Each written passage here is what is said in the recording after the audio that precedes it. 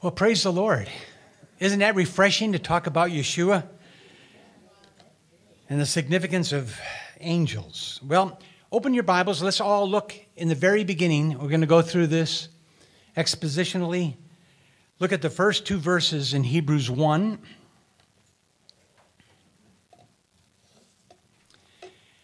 I'm reading from the New King James Version. Verses 1 and 2. God, who at various times and in various ways spoke in times past to the fathers by the prophets, has in these last days spoken to us by his Son, whom he has appointed heir of all things, through whom also he made the worlds. God used many people in various approaches to send his message to people in Old Testament times. He spoke to Isaiah in visions, Isaiah 6. He spoke to Jacob in a dream, Genesis 28. And he spoke to Abraham and Moses. He spoke to them personally, Genesis 18 and Exodus 31. Now, Jewish people were familiar with these stories. They would not have really found it hard to believe that God is still speaking with his people in those days. But what was astonishing to them was to imagine that God was then speaking to him and revealing himself through a son, Yeshua, Jesus, who was raised in Nazareth, which is a very small, insignificant, and unimpressive village. Now, when the writer uses the phrase "in the last days," it means the final period in human history since the coming of Messiah. And that now God has given us a final means of communication. His eternal word was made flesh in the person of Yeshua. Now the writer gives us an eternal perspective of the second person of the Godhead, our Lord Yeshua. It's amazing. He is the heir of all things. Jesus inherits everything in the end, so the Son ends up getting it all. Glory to God. Psalm 2:8 speaks that all of the nations will be given to him as his inheritance. So the one whose garments were torn and were gambled over by Roman soldiers at his death is going to return and reign and rule over all kingdoms and all peoples forever. Wow. Amen. And this last phrase, it's like a little add-on. He also made the worlds. Oh my, that's a little add-on. By the way, he also made the worlds. He wasn't just a common laborer from Nazareth. He was there from the very beginning when all things were being created, and he was the creator God, forming and shaping the universe, the solar systems, the stars, the planets, and all the earth and the complexities that filled this planet. Whew. Ponder on this. His almighty power.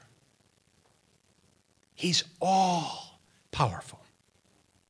Almighty. And he's the one who keeps it all working. If God didn't think about you in a moment, you're gone. He holds all things together by the word of his power. You are being held together by his word. Wow. It's just absolutely amazing to me. While he was on earth, he demonstrated the power to calm a storm.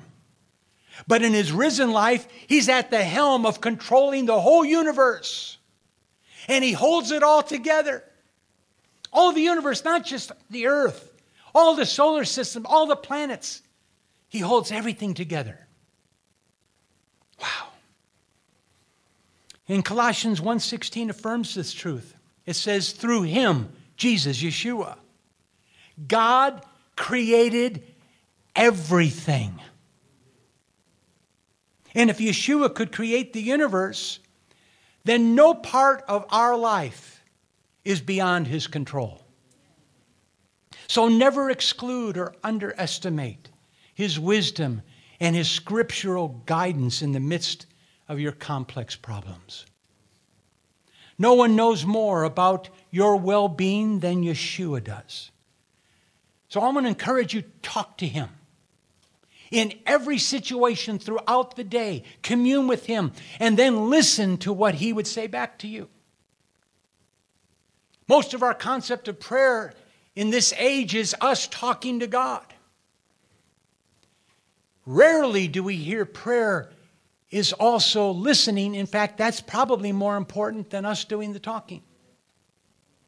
Listen to what he has to say, because he can sustain you in times of both stress and distress. And he can provide for you the wisdom and the help that you need through his word and by his Spirit. Okay, verse 3. Who being in the brightness of his glory and the express image of his person, and upholding all things by the word of his power, when he had by himself purged our sins, he sat down at the right hand of the Majesty on high. Wow. Friends, Yeshua is the exact representation of God. Now, I say Yeshua because since we're studying the book of Hebrews, as I shared last week, since we're going to be looking at Hebrews, Jewish believers, who this letter was written to, I'm using the Lord's Hebrew name. And I think he's probably smiling. I think he's smiling because his family called him Yeshua. So we're calling him Yeshua in these days. Actually, for 26 years in Israel, that's what we only called him. Yeshua. Yeshua. Let me hear you say his name again. Yeshua. Again, Yeshua. Praise the Lord. He's the perfect reflection of the brightness and the glory of God. He is the exact representation of him. He is the stamp of God's likeness. And just as a seal is made to make an impression, so Yeshua is the exact impression of God. So when we see Jesus, we see God, our Father. And he has always been in perfect unity with the Father in all the creating of the world. John 1, Colossians 1, John 14. Friends, you can have no clearer view of God than by looking at the person of Jesus, Yeshua. The book of Hebrews also links God's saving power with his creating power. In other words, the power that brought the universe into being and that keeps it operating is the same power that is able to forgive and save humanity. And by his own blood as a sacrifice, Yeshua is more than enough for all of our sin. Not just ours, but the sins of the whole world. It's mind-boggling, the power that is in that man, that God-man, Yeshua of Nazareth. And then when it says he sat down, it means that the work was complete. The sacrificial offering of Messiah was once and for all. Now let's look at verses 4 and 5. Having become far greater than the angels, as he has by inheritance obtained a more excellent name than they. Now the term, the far greater name that was given to Yeshua is simply Son. Son. The Son of God. And this name was given to him by God, his Father, and it's greater than all the names and the titles of any and all of the created angels. Now, why were angels addressed in the first chapter so frequently? Well, it's because angels, unfortunately, were being idolized by the early Jewish believers and possibly even worshipped. Some were teaching that God could only be approached through angels instead of worshiping God directly. And this letter clearly denounces such teaching as false. An often repeated tactic of the enemy has been to tell people that they cannot connect with God directly. It's a lie from the pit of hell. But listen, before we think too harshly concerning these early Jewish believers and their view toward angels, let's remember that angelic visitation was a powerful element in New Testament times. Listen, angels are mentioned over 170 times in the New Testament, far surpassing all the times they were mentioned in the Old Testament, which is many books more and a lot thicker. Amazing, 170 times angels are mentioned in the New Testament. And they played a key part in the divine plan of Almighty God as the church began. An angel appeared to Mary. Angels appeared to Joseph twice. An angel appeared and spoke to the shepherds in the fields. An angel stirred the pool at Bethesda, and the first person that would enter would find healing. Angels ministered to the Lord during his temptations in the wilderness. An angel appeared at the tomb. An angel freed Peter in the prison. Letters to the churches in Revelation were addressed to the angel of the church in that city. I could go on and on. 170 mentions of angels. Friends, angels were very prevalent in the birthing of the early church. And the writer to the Hebrews is not putting down angels. In fact, Pastor John, if he was sharing this, he'd probably say, for those of you who are note takers, and he'd probably have it come up on the screen. I want to say this is a good thing to write down. The writer to the Hebrews was not putting down angels. He was merely putting them in their rightful place.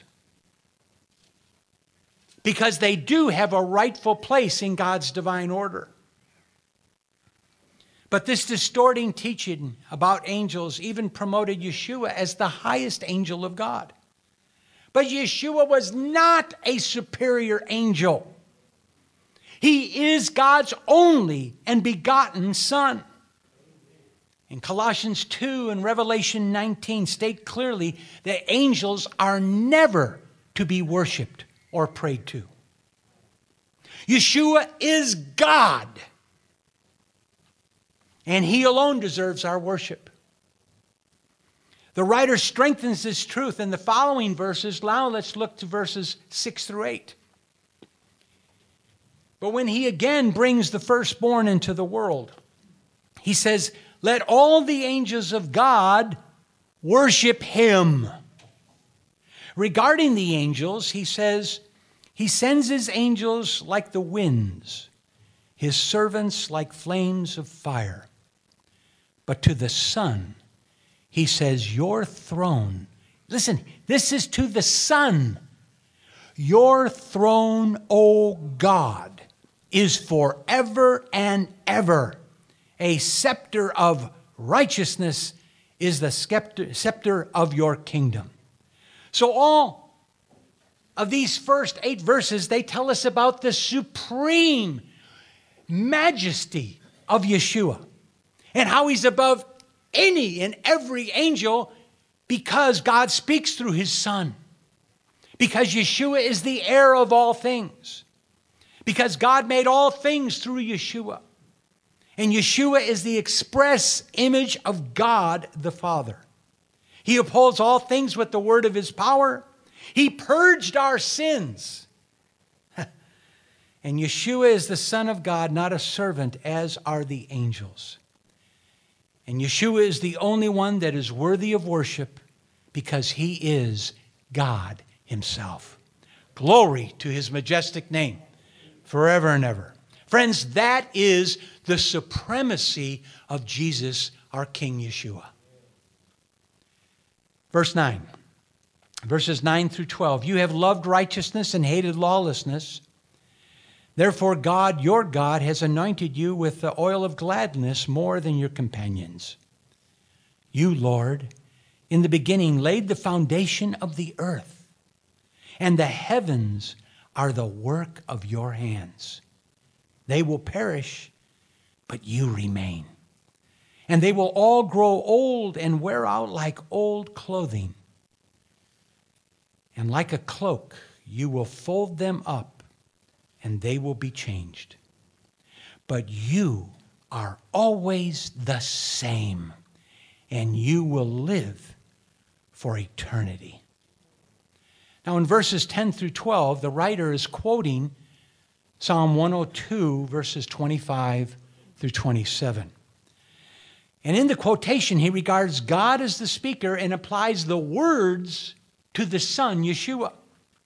The earth and the heavens that are folded up like a cloak reveals that the earth is not permanent, which was a position that was held by many Greeks and Romans of that day, that the earth will remain forever.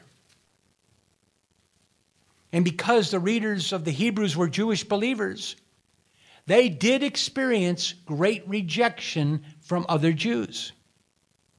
Often they felt isolated.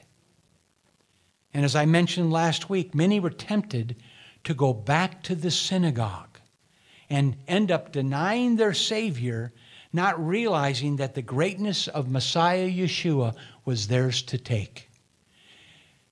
Many missed it. They ended up looking to save their lives because persecution was intense toward Christians in those days. So what does the writer do? He exalts the Savior. He puts Jesus in a place that no one else has. He exalts the Master. And look at the phrase, you are always the same. What does it mean that Messiah Yeshua is changeless? Well, it means that his character will never change. He persistently shows his love toward us. He is always, always fair, just, and merciful to us who are so undeserving. So we can be thankful that the Lord is changeless. He will always help you when you need it. And he always offers forgiveness whenever you or I fail or fall. What a Savior we have. What a Savior. In the last two verses, verses 13 and 14.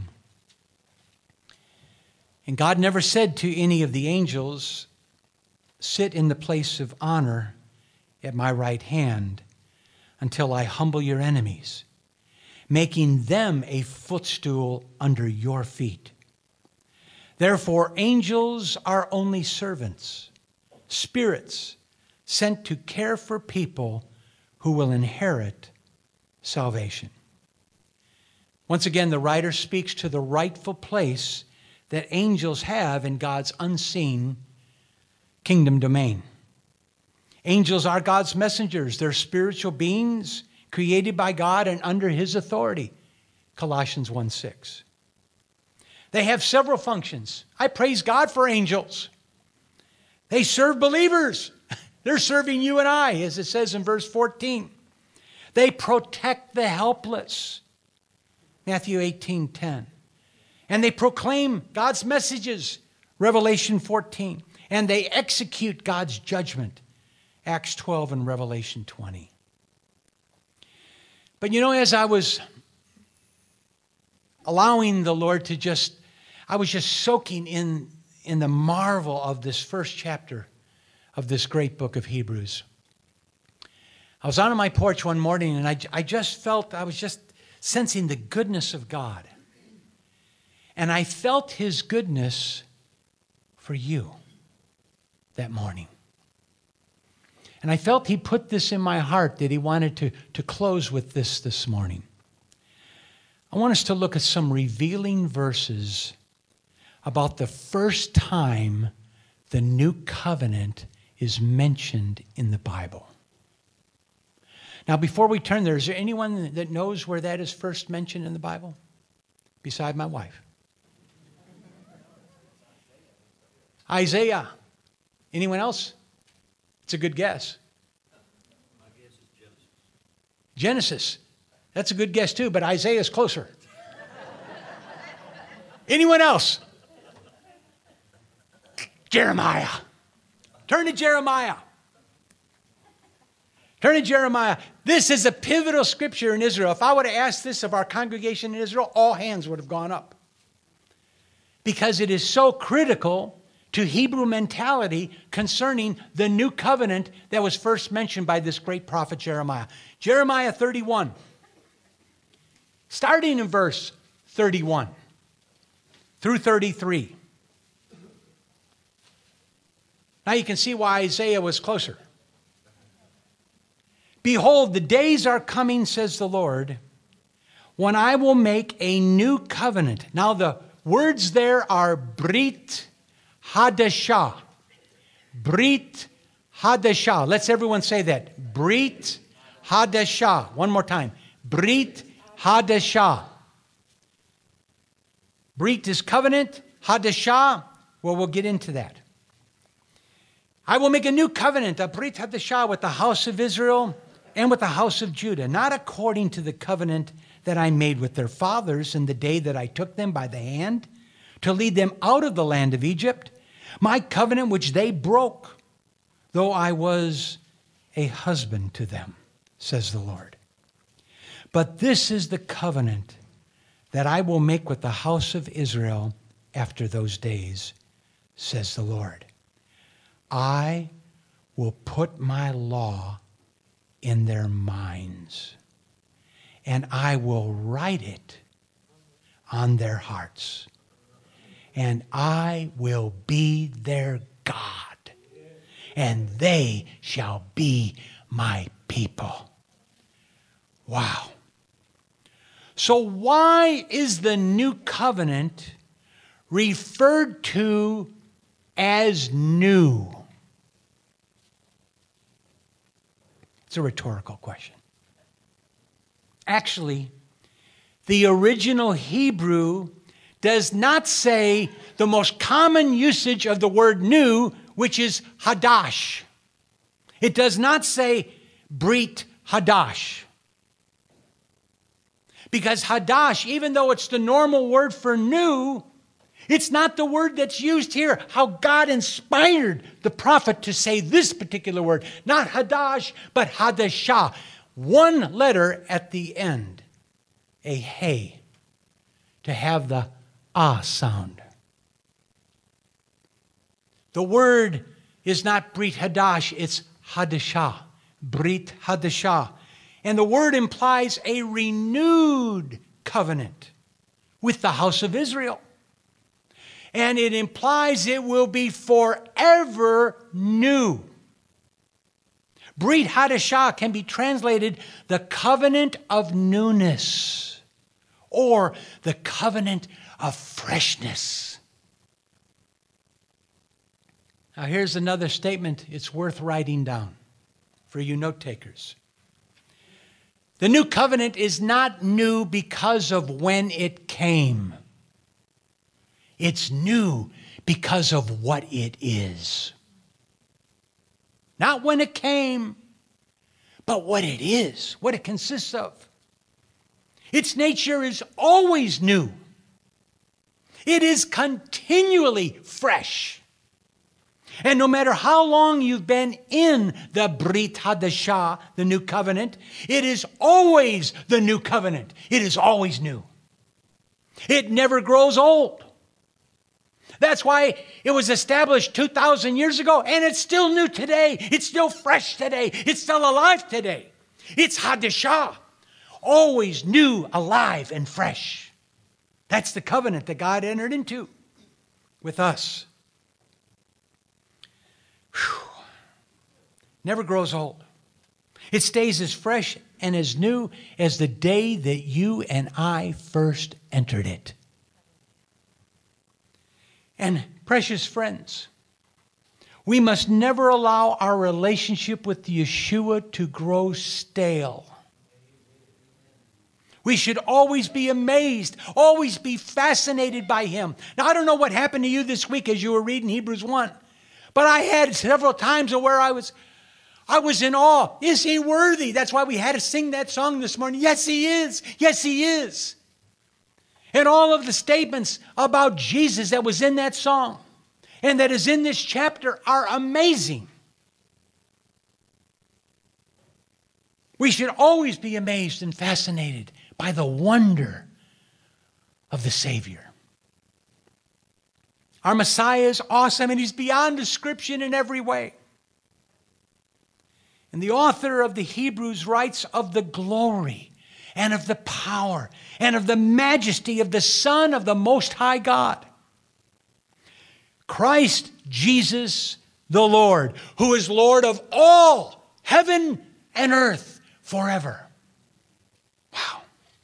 He's the one who established the new covenant with the house of Israel, and that is the continually new covenant that's available to whosoever will call upon the name of the Lord.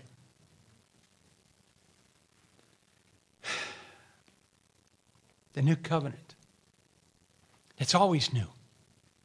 It's always fresh.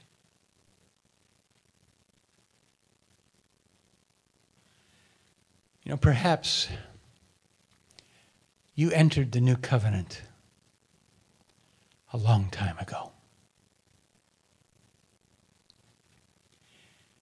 And perhaps today it's not new. It's not fresh. It's not alive. Your passions have cooled. God wants to have a refreshing, a revitalizing, a stirring up, fresh fire to come.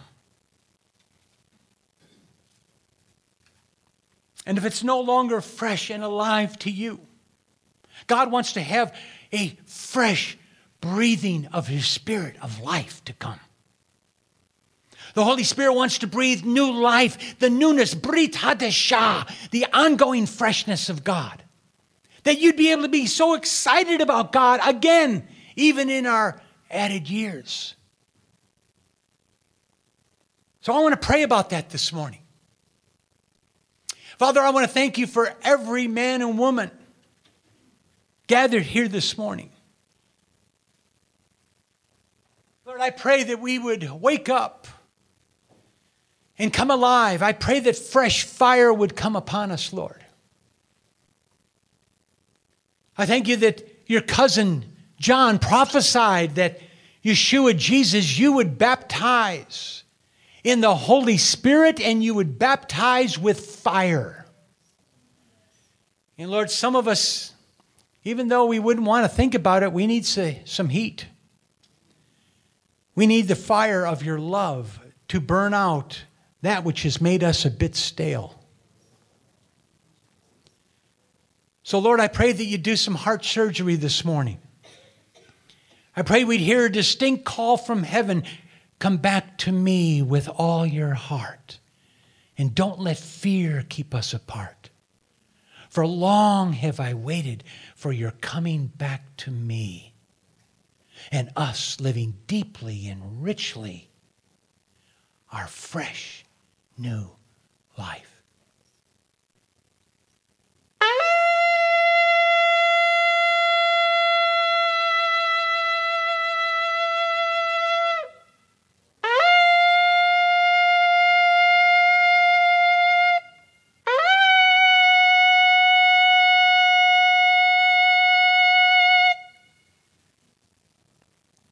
Lord, I pray that in this study of Hebrews, You'd awaken our hearts. Lord, we've seen in the first chapter how your precious family, your Jewish believers, the first believers in Yeshua, oh God, how they started going a bit astray, how their hearts were growing cold. Some of them were already stale. Lord, they had about 3 decades after You were crucified is about when this book was written. They had about 30 years to be believers. Some a bit less, but Lord, they were older, seasoned believers that were starting to get slack. And Lord, I pray that none of us would get slack in these days. I pray that the freshness and the newness of the covenant that You have entered into with us would come alive. Come alive, oh God. Be fresh, oh God. You're so great. You're so powerful. You're so awesome. You're so majestic. You're so beyond words, Lord. You're so beyond description. Lord, would you have your way in our lives? I pray, oh God, our latter end would be greater than our former beginning. And Lord, I pray that would echo an amen in every soul. We'd really want our latter days to be glorifying to God, honoring to God, pleasing to God. So Lord, I pray that the Brit Hadashah would become more precious to us than ever before. You established, Yeshua, the new covenant, not only with the house of Israel, but with us, right here, right now. And Lord, I just ask that you'd really be pleased in this semester. You'd see that we're good sons and daughters. I pray that we'd start reading chapter 2 in preparation for next week. We start reading it this afternoon. And every day, Lord, I pray that we wouldn't do like what we did in school all those many years ago. We'd cram in at the last minute. Lord, that's just a natural earthly pattern, but I pray for a divine pattern to happen in the lives of us who are sons and daughters of God right here, right now. I pray we'd be able to soak in your goodness, to be able to bathe in your majesty. We'd see your goodness everywhere. And out of that revelation would come an overflow of our goodness and our passion for God in the way in which we live each and every day. So, Father, I pray that you would have your unhindered way in each of our lives, not just right now, but all throughout this semester, to the glory and the honor of Jesus, Yeshua, our King. Amen. Amen. All right, our homework for next week. Hebrews chapter 2. Really, soak in it every day. God bless you. Have a great rest of the day.